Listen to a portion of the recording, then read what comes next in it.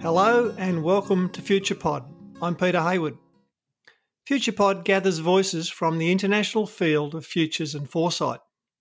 Through a series of interviews, the founders of the field and the emerging leaders share their stories, tools, and experiences. Please visit futurepod.org for further information about this podcast series. Today, our guest is Brian Alexander. Brian is an internationally known futurist, researcher, writer, speaker, consultant, and teacher working in the field of how technology transforms education. He completed his English language and literature PhD at the University of Michigan in 1997 with a dissertation on doppelgangers in romantic era fiction and poetry. He then taught literature, writing, multimedia, and information technology studies. From 2002 to 2014, Brian worked with the National Institute for Technology in Liberal Education, which is a not-for-profit working to help small colleges and universities best integrate digital technologies. In 2013, Brian launched a business, Brian Alexander Consulting, and through it, he consults throughout higher education in the United States and abroad. Welcome to FuturePod, Brian. Thank you so much. It's great to be here. So, Brian, question one, the Brian Alexander story. So I've obviously foreshadowed a little bit of it in the intro, but what is the story? How did you become a member of the Futures and Foresight community? I think it was through a very, very long detour. When I was a kid, I first stumbled upon Alvin Toffler's Future Shock and was thrilled by it. And I thought, those old people, they have no idea what the future is. I also read a lot of science fiction, and I was very passionate about it. And so I was always thinking 10, 20, 50 years ahead, wondering about the future. I mean, all kids do, but that double shot really supercharged me for it. And then I did a long detour through academia, doing history and then English as an undergrad and grad student, and then being a prof. Through that course, I got more and more interested in digital technology, like a lot of us. And I did a lot of work on that, how digital technology can be applied to teaching and learning. And when I was working on that full time for the nonprofit you mentioned before, I realized that I ran into a lot of opposition. If I showed up at a campus or at an association or was just talking to people and said, hey, I'm interested in new technologies and how they can improve teaching and learning, I would immediately lose parts of the audience. Yeah. Those who were just technophobic, those who had outsourced thinking about technology, those who just thought that technology wasn't interesting. That was bugging me, and I was trying to figure out a way to approach that better. And I realized that most of my technology work kept leading into other fields. I was stumbling into the STEEP analysis without knowing it. I was getting interested in the finances of higher education and state funding and issues of geopolitics, issues of the environment and society. And then I just kind of had this realization, what I'm really doing is the future of education. So I dove into future studies again, and it was like, coming home. This all just felt wonderful and exhilarating. Threw myself into the various methods, some of which I've been practicing halfway without even being fully aware of it, and turned this around and deployed it. And it was just a huge hit. Suddenly, people who call themselves Luddites would be really keen on talking about the future of education, including technology. It just worked. It was a kind of royal road forward for me. And that's really what I've been doing since for the past decade. Mostly I work in the U.S., working with colleges and universities, along with companies, nonprofits, and governments. But I also work in Australia, in East Asia, and in Europe. So when you did your second dive back into futures, who were the people that helped you through that process, might have taught you, might have supported you, that kind of thing? I don't think I was mentored by anybody at that stage. I think I was too busy and pursuing my own idiosyncratic path. I mean, there are people whose work really appealed to me and spoke to me, but I didn't converse with until I got much further into the field. So, thinking about WAC and scenarios, thinking about Jim Dator and his 4 archetypes, thinking of Peter Bishop, who I think was the first one I really started working with and talking to. But yeah, it was more just the and then the kind of like the ghost of Toffler. Over this all. And even the ghosts of people like, Herman Kahn, just giving us tools for thinking about the future in a way that was more rigorous. At the same time, I just never gave up on science fiction, never stopped. And here you and I are, talking to each other through a global spanning network mediated by computers with some input from artificial intelligence. I mean, science fiction, you can't think about the 21st century present without thinking of science fiction, much less the future. Yeah. Yeah, that's certainly, when I did the interview with Tom Lombardo, again, Tom makes a point that science fiction is a kind of meta language in the futures domain. However, if you listen to Riel Miller's comments, but really science fiction can offer a really narrow set of ideas about the future. Yeah, often can be just, solely dystopian if you read certain science fictions, and even science fiction has to get broader and deeper. Well, I think that's true of an individual text, much as it is true when you do environmental scanning or trends analysis. I mean, if I only read, Proceedings of IEEE, I'm only going to get this slice of technology futures. If I'm looking at economics and I only read proceedings from the World Bank, I'm only going to get that slice. And the same is true. You have to have a diverse set of inputs. And the same is true. I mean, science fiction is so broad. I mean, you have utopia, you have dystopia, you have all kinds of nations represented. So you have to really have I think a key thing about being a futurist, even if your ultimate focus of work is quite narrow, you need to have a very broad input. The end of the funnel could be narrow, but the opening has to be pretty wide. Yes. It sounds like for you that you kind of really started your business, so to speak, and just kind of landed on your feet. Was that kind of the case?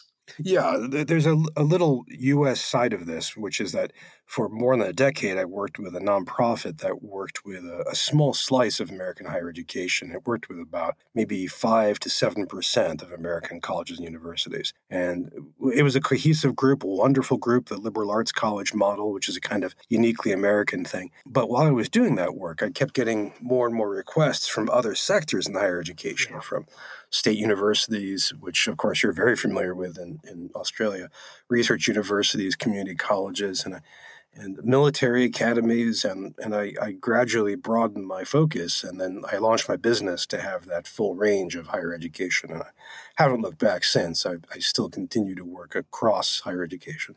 I met you through the Association of Professional Futurists. So you actually then obviously got involved with the actual profession itself.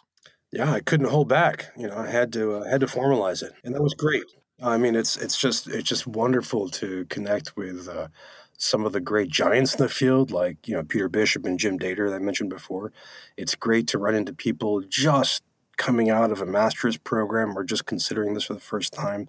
It's great too to talk to people across industries. People who work in packaging or the military or some other business or in the nonprofit space, as well as folks from around the world, talking, lunatic countries like, say, Australia or South Africa, people across Europe and so on. So I'm on the board. I'm clearly biased, but I've come to that bias through with my eyes open. I think it's really great to have that professional matrix. Yeah, I agree.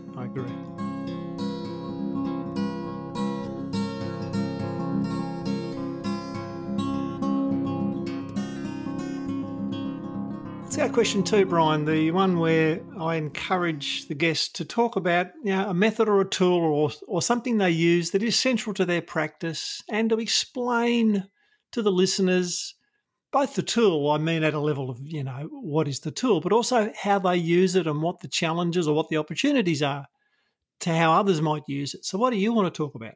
I use a bunch of methods. I've used prediction markets. I've used, and I still use, scenario modeling. But the one I wanted to talk about today was trends analysis. Yep. I came to this in part because futures work, maybe particular in academia, but also elsewhere, has a reputation, an ill-deserved reputation, for being kind of too speculative or for being ungrounded. What happens if, one of my podcasts I used to listen to, I said, what happens if the moon is made of cheese, kind of thing. Yep. And so I need to counter that. What I've been doing is, for a decade now, I've been carefully monitoring a whole series of trend lines, about 90 of them, that can, and so far have had, an impact in reshaping higher education. And so every month I publish not a newsletter, really a trends report, where I summarize the most recent examples of these. And every single one of them is backed up by evidence. Right. I mean, every one has, is linked and referenced to a news report, journal article, video, that kind of thing.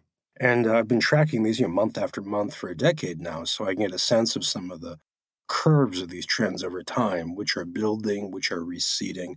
And it's fascinating to see because I can look at the ones that receded and that have left all public conversation, and I file those away and say, all right, these may come back. I mean, you think, for example, about to pick an earlier example, virtual reality, which had a huge boom in the 1990s, then a complete bust, and now is in its second phase. So I'm often looking for those second phases. But I can quantify these. I can do some first order approximations of extrapolation, and I can use these as well to build out scenarios. So taking a look at automation in higher education, or looking at trends in the labor market, and see how these can impact things. So, I mean, are you suggesting that as a professional practitioner, it actually is advantageous to take the time and the structure to actually pick a series of things that you wish to stay on top of and follow through time to both build your knowledge and also have information to present to potential clients about the future? Yes, very much so. In fact, I wish you'd said that instead of me, because that was much more elegant. It's partly as a way of, there's a rhetoric here of convincing people, hey, this is serious. But it's also a service, because very, very few people actually do this. I mean, journalism, for example, is focused on that knife edge of the present. And most people don't go into the archives, for example. Historians, of course, have a longer focus into the past. And so to be able to present this is actually good. I have some evidence for that. When I began this, it was during the last couple of years I was working for that nonprofit, and we ended up giving that report to members as a benefit, and people valued it accordingly. And a few years ago, after I took the report with me when I started my own business, I initially gave it away for free, and then I turned it to a subscription basis, and hundreds of people actually pay for the privilege. So there's Right. There's hard proof that this can actually be a valued product by itself. And what products do you use to actually keep the information and present the information? Well, the output is usually a PDF. It's monthly. It's roughly about 20 pages, about 100 footnotes. It's written very telegraphically, very clearly, with no jargon. Every acronym is explained ahead of time. It's broken down into a trends map, so you can go through and here are all the non-technological forces acting on higher education. Here are the changes in technology. Here's the intersection of education and technology. Here's the higher education bubble or crisis, and so on. I can break those down further if you like, but those are all accessible. So it's different than looking at a clipping service, for example. Yeah, so it's actually a structured report in a particular domain, being higher education, but also taking I'm a Richard Slaughter, Swinburne integral futurist. Yeah, we didn't push back on it, but we did note that a lot of trend work and a lot of futures work tended to be located in the external world, and really we didn't appear to do a lot of trend analysis on the kind of interior processes of culture and language and that kind of thing. I mean, I guess that goes back to the funnel. Continually, I mean, this is a monthly product, so every month, literally every day, I fire up the research engine and I sift for signals about each of the trends. And I do that partly through a very complex set of RSS feeds. I do it through some paid subscriptions. I do it through podcasts, because podcasts are clearly awesome. Yes. I do it as well through Twitter and to a lesser extent LinkedIn. But then the other thing I do, and this is apparently unusual, is that I push all of these back out into the world. So when I find a story, I retweet it, or I push it out through LinkedIn or through Facebook and ask for feedback. I mean, hey, is this real? Is this a serious story? And I have a whole spreadsheet of individuals with individual expertise areas, and I will just ping them directly and say, hey, Fred, what do you think about this? You're interested in AI. What do you think about that?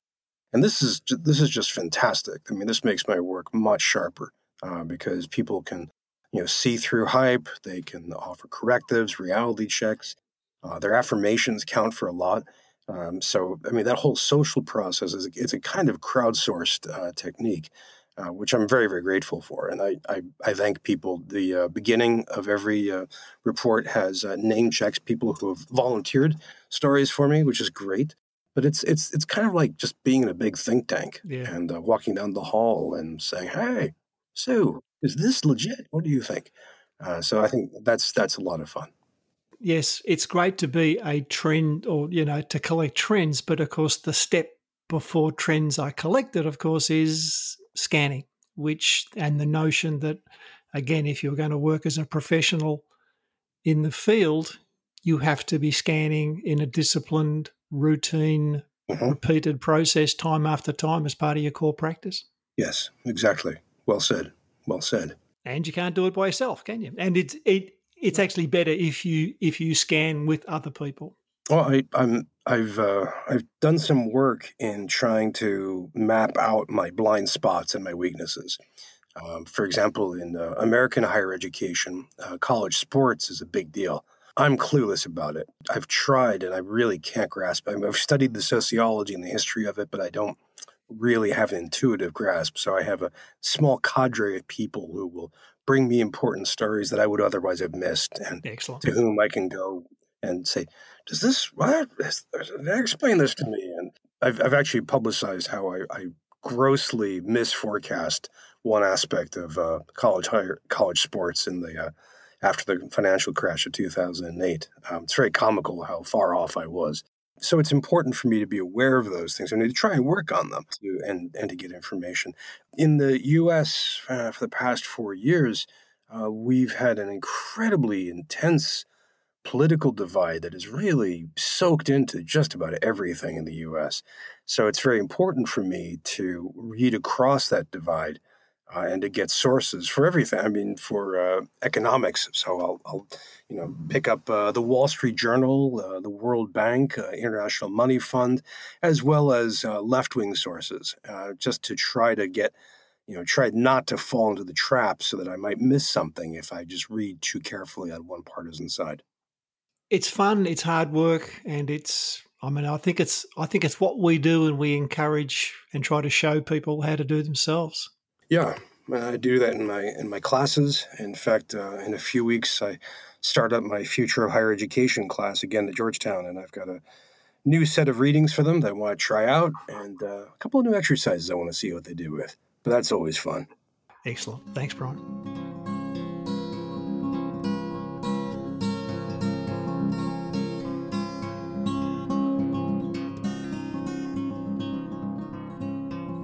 Third question, the one where I ask you to talk about how do you make sense of the emerging futures around you, and whose future are you really focused on when you think about your future? Is it yours personal? Is it family? Yeah.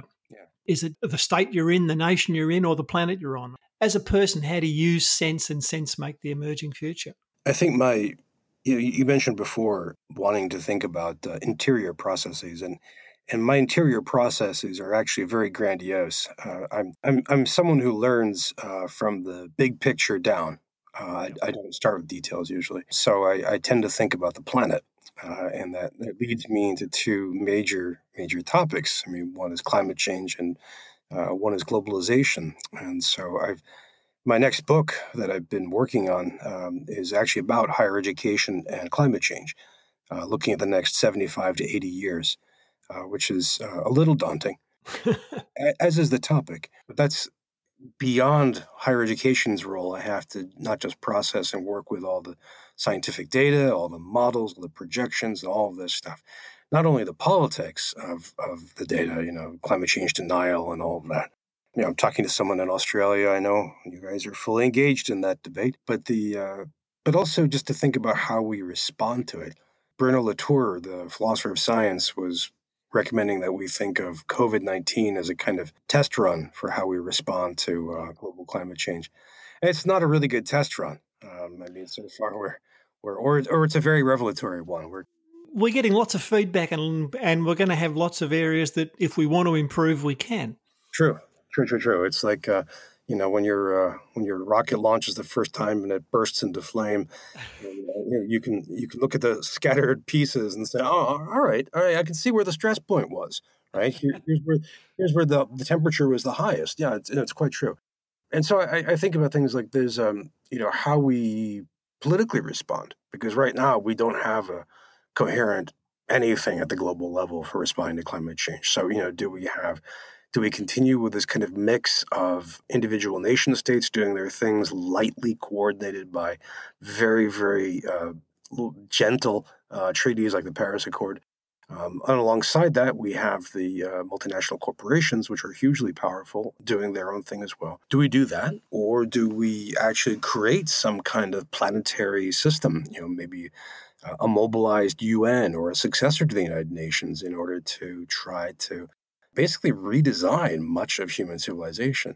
And that's a pretty, it's a vast task. And that's one which we could see. There's an interesting book from a couple of political scientists called Climate Leviathan, which thinks that we may also see the rise of individual nations that act to try to avoid dealing with climate change through a combination of nationalism and some weird mix of science denial. So we could see that as well. And of course, we can name nations that are gleefully engaged on this right now. So I'm that struggle is one that I'm very attending to. The globalization one is interesting. I mean, we've been pretty enthusiastic proponents of globalization for the past 40 years, after the fall of the Eastern Bloc and the introduction of China into the New World Trade Order. And so globalization has been proceeding at pace, especially at the level of finance flows. But for the past 5 years, we've had rising objections to it. In fact, you can go back 20 years if you want to the J18 movement, but we've had that occurring from the left and the right. So, you could have people as disparate as, say, in the U.S., Donald Trump and Bernie Sanders, each criticizing outsourcing of factories from the U.S., but from diametrically opposed political reasons. And you can see this, of course, in everything from some of the motivations behind Brexit in the United Kingdom to some of the religious nationalism of Modi in India to the ditto in Turkey under Erdogan. So it's interesting to see. One of the things I'm trying to grapple with is are we actually witnessing a kind of sunsetting of globalization in favor of new nationalism, or is this a blip? Is this a kind of last hurrah for a generation on its way out, after which we will coalesce and continue our direction of being ever more globally integrated? Yeah, I mean, that's a fascinating one because, of course, history will tell you that, we've been globalizing since we walked out of Africa. Mm-hmm. Yep. Yet we've also had points in history where the commercial aspect of globalism has run ahead of the political process. And I'm thinking of the early mercantile companies in Europe. Oh, sure. Thinking about the Hanseatic League, which managed to knit together.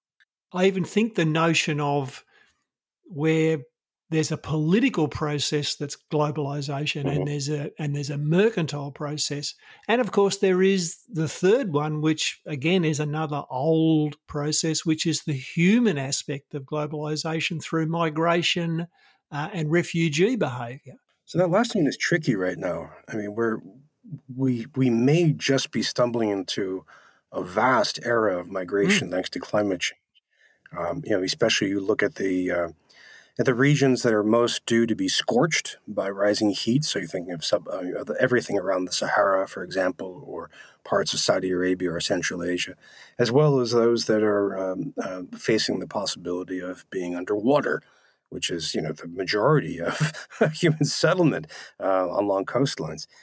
So how we anticipate this? Very few people are actually talking about this as a migration crisis. But it's an interesting. When you said human, I thought you were going to go in a completely different direction. I thought you were going to talk about how we gleefully globalize by culture. How we love passing clothing, food, music, fiction across national borders. It's one of the exciting things. Singapore, I've had the pleasure of visiting. It's this fantastic, fusion of all of these different cultures. Indian, Chinese, British, and then a whole bunch of others that are swirling in there. And that it's just, you think about the wonderful fusion cuisines, like Vietnamese food with that combination of French and Southeast Asian cooking.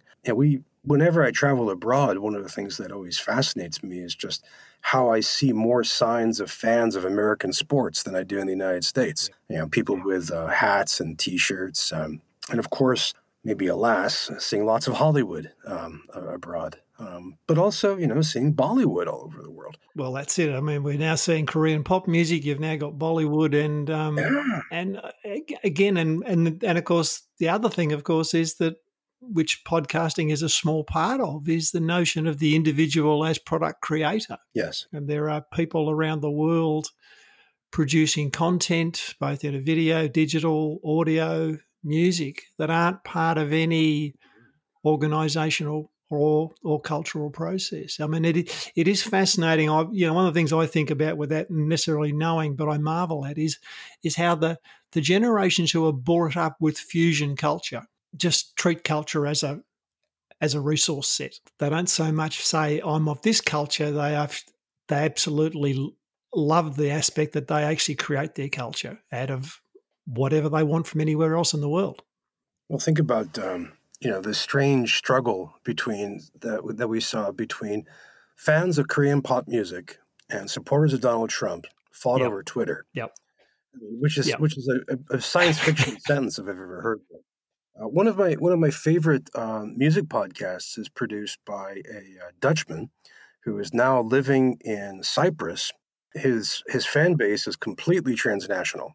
It's all over the world, and the music that he curates, which is mostly space music, is also completely transnational.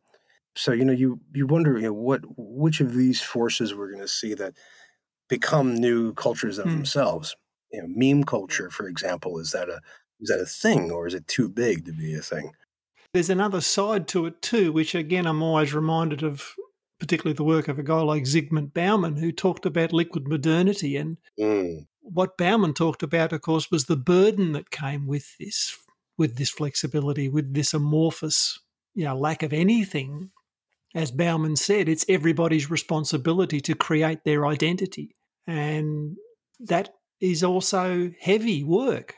It is, but it can be. And you think about the challenges. I mean, this is where 20 years ago a lot of us were looking at different forms of conservative religion, and one of the ways of explaining them was that they were threatened by modernity. And there's a lot to be said about that. I remember driving across Morocco and looking at ads, and when I was in Casablanca, the ads looked like the ads you would see, say, in France or Spain. You'd see models with a mix of clothing and skin. And the further I went into the interior, the less and less skin appeared, until these were fully clothed models that would have maybe pleased a Victorian.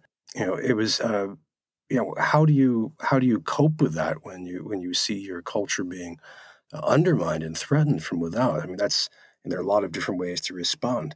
There's also that rootless cosmopolitanism, which for some is freeing, or for some is a condition of work. For example, if we look at high net worth individuals who maintain multiple residences in global cities like Tokyo, Hong Kong, London, Paris, New York, that seems to work for them. But is there a human need to settle on that, to settle on some kind of region or nationality or language as your grounding? So it's interesting to think about the 21st century, the rest of it, and think, how are we going to do this? Is human actually an identity that we can get behind? I mean, going back to science fiction, that's, we've always thought that in science fiction that was possible. Do we have, is that enough, or is that just too abstract for us to be grounded in? We're living in the experiment. We are indeed. We are indeed. Thanks, Brian.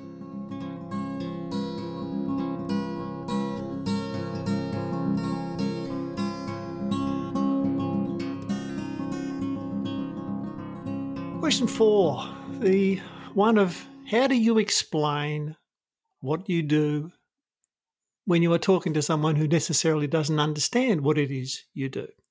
Well, people usually ask me if I predict the future, and so it's the usual routine to say, no, we don't use the P word, we use the F word, we do forecasts. I explain that I help my clients, my audiences, anyone around me think more creatively, more effectively, and more strategically about the future. And usually that gives people something to chew on. And they say, well, all right, what does that mean? All right, I'll point out, we have, like a lot of mammals, we tend to think of the future as a continuation of the present. The British novelist John Lancaster says there's this quote attributed to Napoleon, which is, if you want to understand a man, think of the world that he inhabited when he was 20 years old, and then you've got him. I think there's a lot of truth to that. Explains my weird musical taste, for example.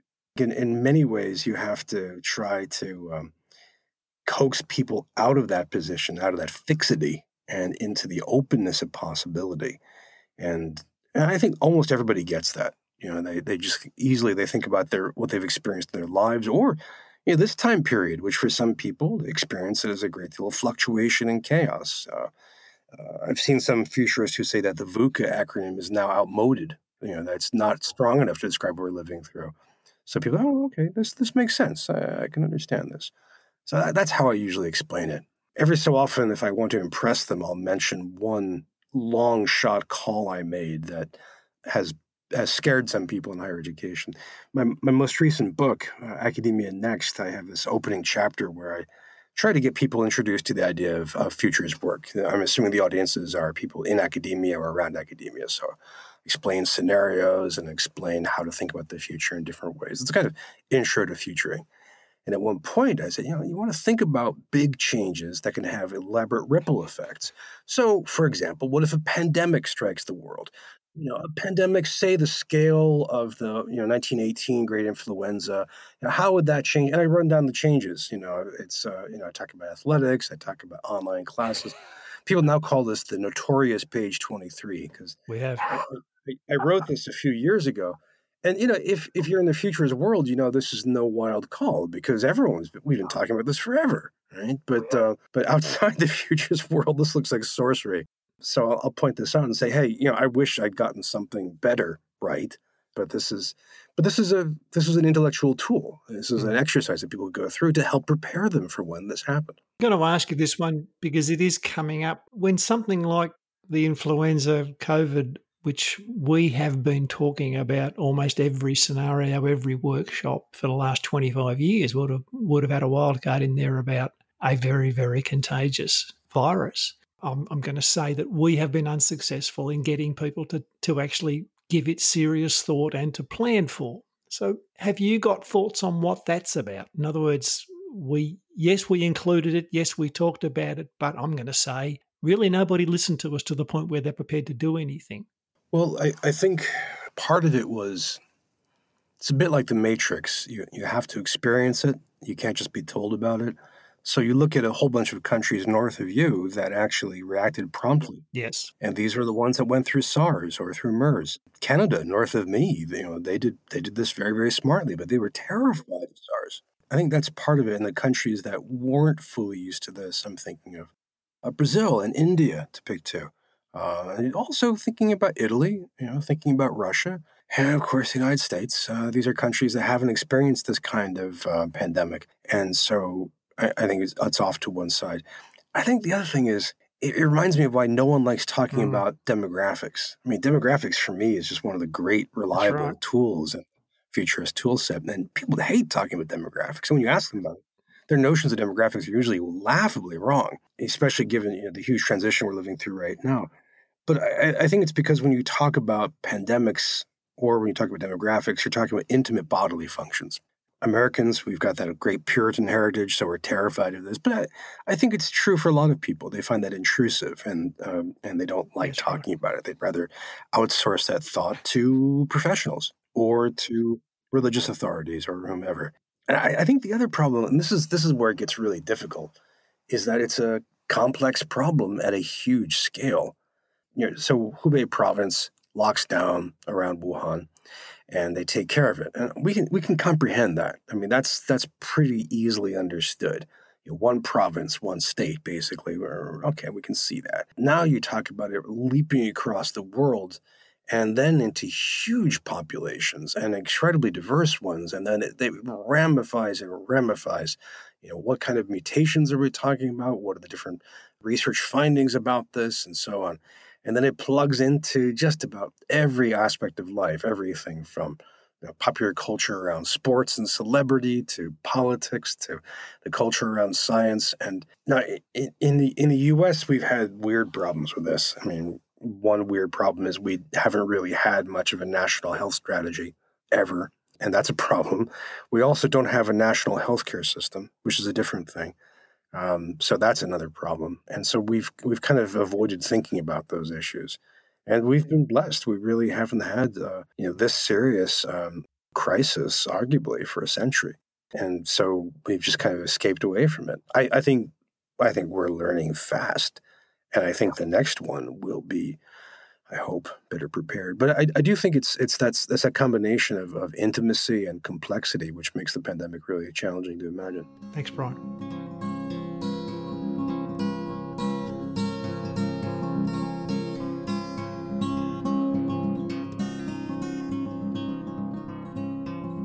Okay, I'm not going to miss the chance for the last question. I'm going to ask you the question rather than leave it for you to suggest a topic. The future of higher education, I think I said to you as part of the introduction, you must have been talking about this set of circumstances for near on 20 years, and suddenly people not paying serious attention to it in a matter of weeks, there was a worldwide pivot to working with education in a way that you would said is probably coming. So what are things you want to talk to the listeners about this whole notion of the future of education given this world that's emerging? I think I've sketched out over the past 20 years a pretty detailed analysis of where I thought higher education was headed. The trends that I mentioned before play a big role in driving a lot of that change. For example, the demographic transition that we're living through, that is, whenever a society goes through modernity, they basically stop having so many children and they start living a lot longer. And this has happened, the only two exceptions I'm aware of are parts of the Orthodox community in Israel and parts of the Mormon community in Utah, in the United States. Other than that, it's an almost iron law.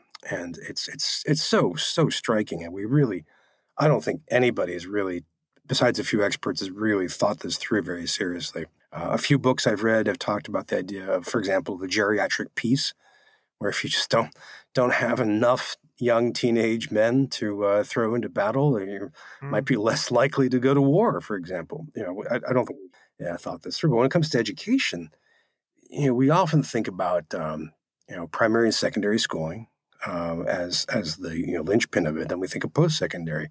And we often think about that as a certain age range from maybe age 6 to about age 23 or so. And now we have to change that up because we're going to have fewer and fewer kids going through that system. And if we're living longer and longer, then COVID aside for right now, then that means more and more opportunities for teaching and learning. Do colleges and universities start putting out more and more programs aimed at pensioners and retirees and senior citizens? Do we take the idea of lifelong learning much more seriously? And it's not easy to do that. You have to really pivot a lot of your curriculum, a lot of your pedagogy, and you also have to think carefully about the audiences and what they need. A friend of mine in Massachusetts teaches a class completely online, and the median age of the student is 73. And he said he's had to go through a lot of configurations and design to make this work, which makes sense. Different populations, different needs. So I think that's one force that we're seeing. And COVID hits all those and kind of pours fuel on them and sets it on fire. And we've had a lot of nations that have had struggles with trying to fund public higher education, state-sponsored higher education. Now we're going to be faced with the problem of having less money to spend and trying to deal with higher costs for higher education. Because now if you're going to take your university and you're going to open it up for face-to-face instruction, you have to do all kinds of measures from plastic shields for faculty and staff to PPE equipment for everybody to medical checks and medical tests and all this other stuff, which adds up and costs money. If you're going to move completely online, you also have to spend money on this. Everything from hardware and software to lots of training and redesign for faculty and classes. So I think one of the great worries for me is that I think we'll have casualties in this transition. I think some programs, some populations, some institutions are not going to make it, and they'll either close or be absorbed by other institutions. And on the positive side, one of the things that I find, there's got to be a word for this, and I can't think of one, Peter. I remember when podcasting started off in 2004, you had all these early podcasters who said, we can do this great thing. We can tell stories with sound. and all these old radio guys were like, yeah, I've heard of that. And so now in the year 2020, I'm hearing these faculty saying, well, gosh, how do I connect with students online? How do I make it mean? And he said, well, we have 50 years of research and experience to draw on, right? We have decades of material. I'm glad you're catching up to us now. And I think that's terrific. There's a whole body of professionals around the world, call them instructional designers, academic technologists, educational technologists, the people who that's their job, is to figure out how to make the digital environment most effective for teaching and learning. And now they've moved to the center spot. They have no major publicity. They don't have great compensation, but they are crucial to what we're doing. And now faculty have to rethink what they're doing. And I think that's beneficial. You are having to rethink something in order to do it better. That's a great process. In the springtime, in March and April, when we rapidly moved online, we didn't have time to do it. But now we've had months.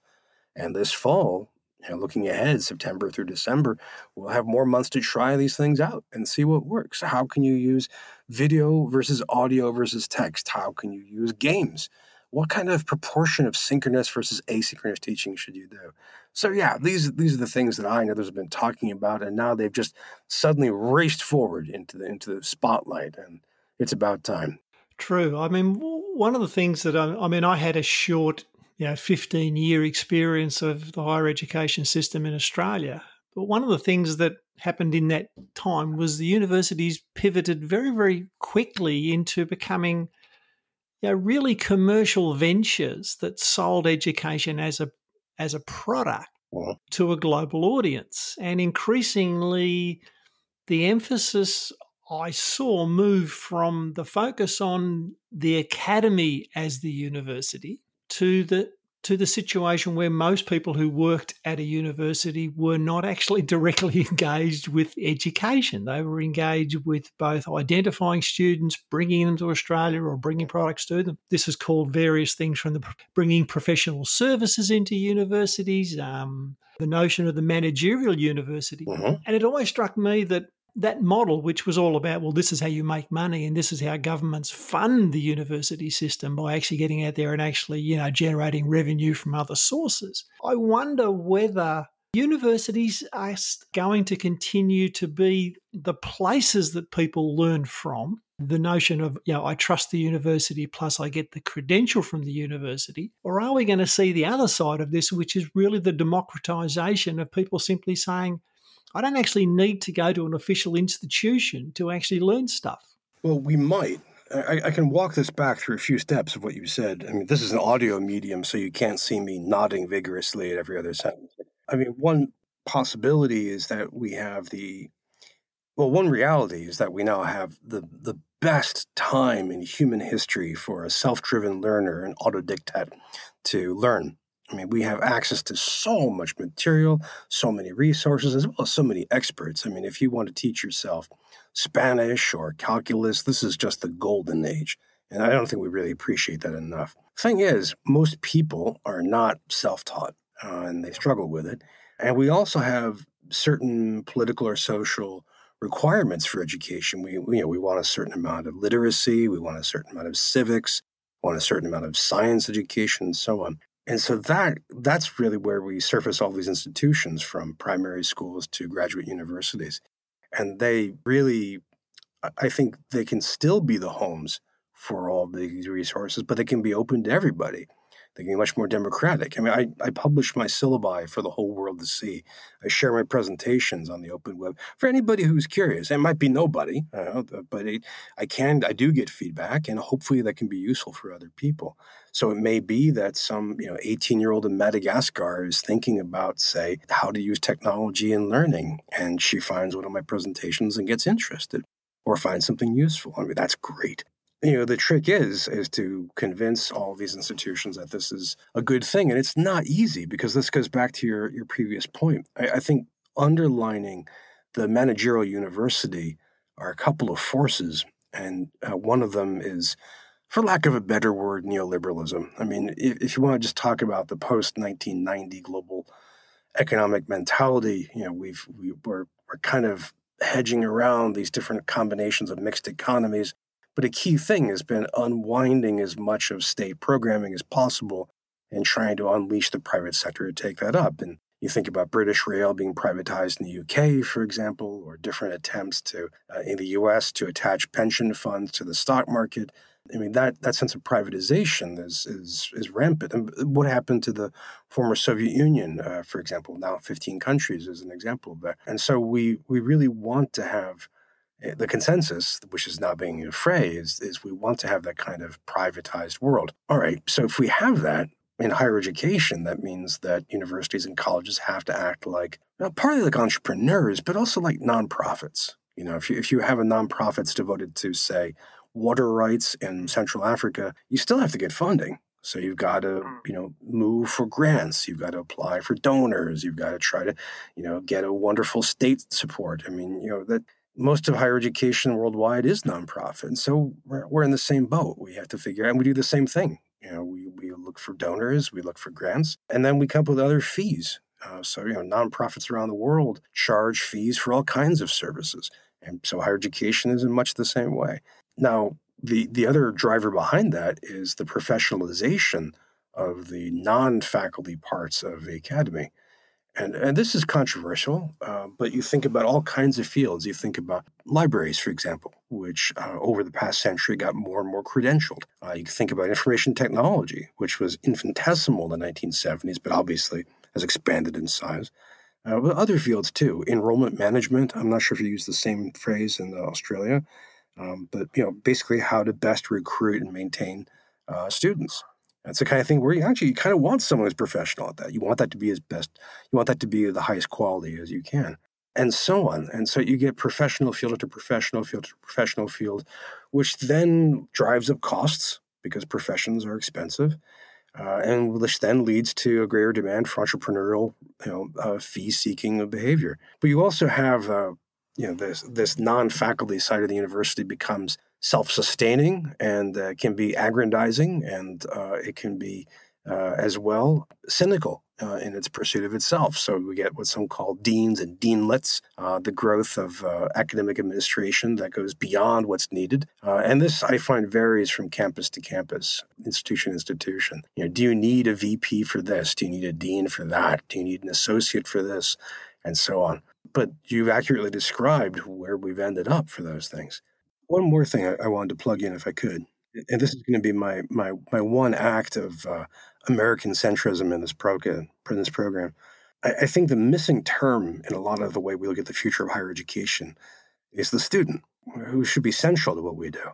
And in the United States, we kind of unusually in the world, we have an unusually intense focus on students. Those that live on campus, we give unusually high amount of attention to, and we invent a lot of programs for them. But one of the interesting things is we give students some role in trying to shape their education, everything from participating in active discussions in class to going on internships to helping advise universities on what they do. I think right now we need to really cling to our students as much as possible. We need to ask them for their stories and listen to what they want to accomplish. I mentioned that Napoleon quote about a person when they're 20. Well, these students are coming up to about 20 right now, and this is the world for them. And I want to make sure that they have a powerful voice in shaping what's happening. And I hope the rest of the world can catch on to this and really bring students into our councils. I think that's, lowercase d, the most democratic thing we can do. And I think it's also the most forward-looking thing we can do. Thanks, Brian. It's been great for you to take some time out and talk to the FuturePod community. Thanks very much. Peter, it's an absolute pleasure. Thank you so much. It's an honor to be on your program, and I really appreciate you taking the time. These are good questions and a good conversation.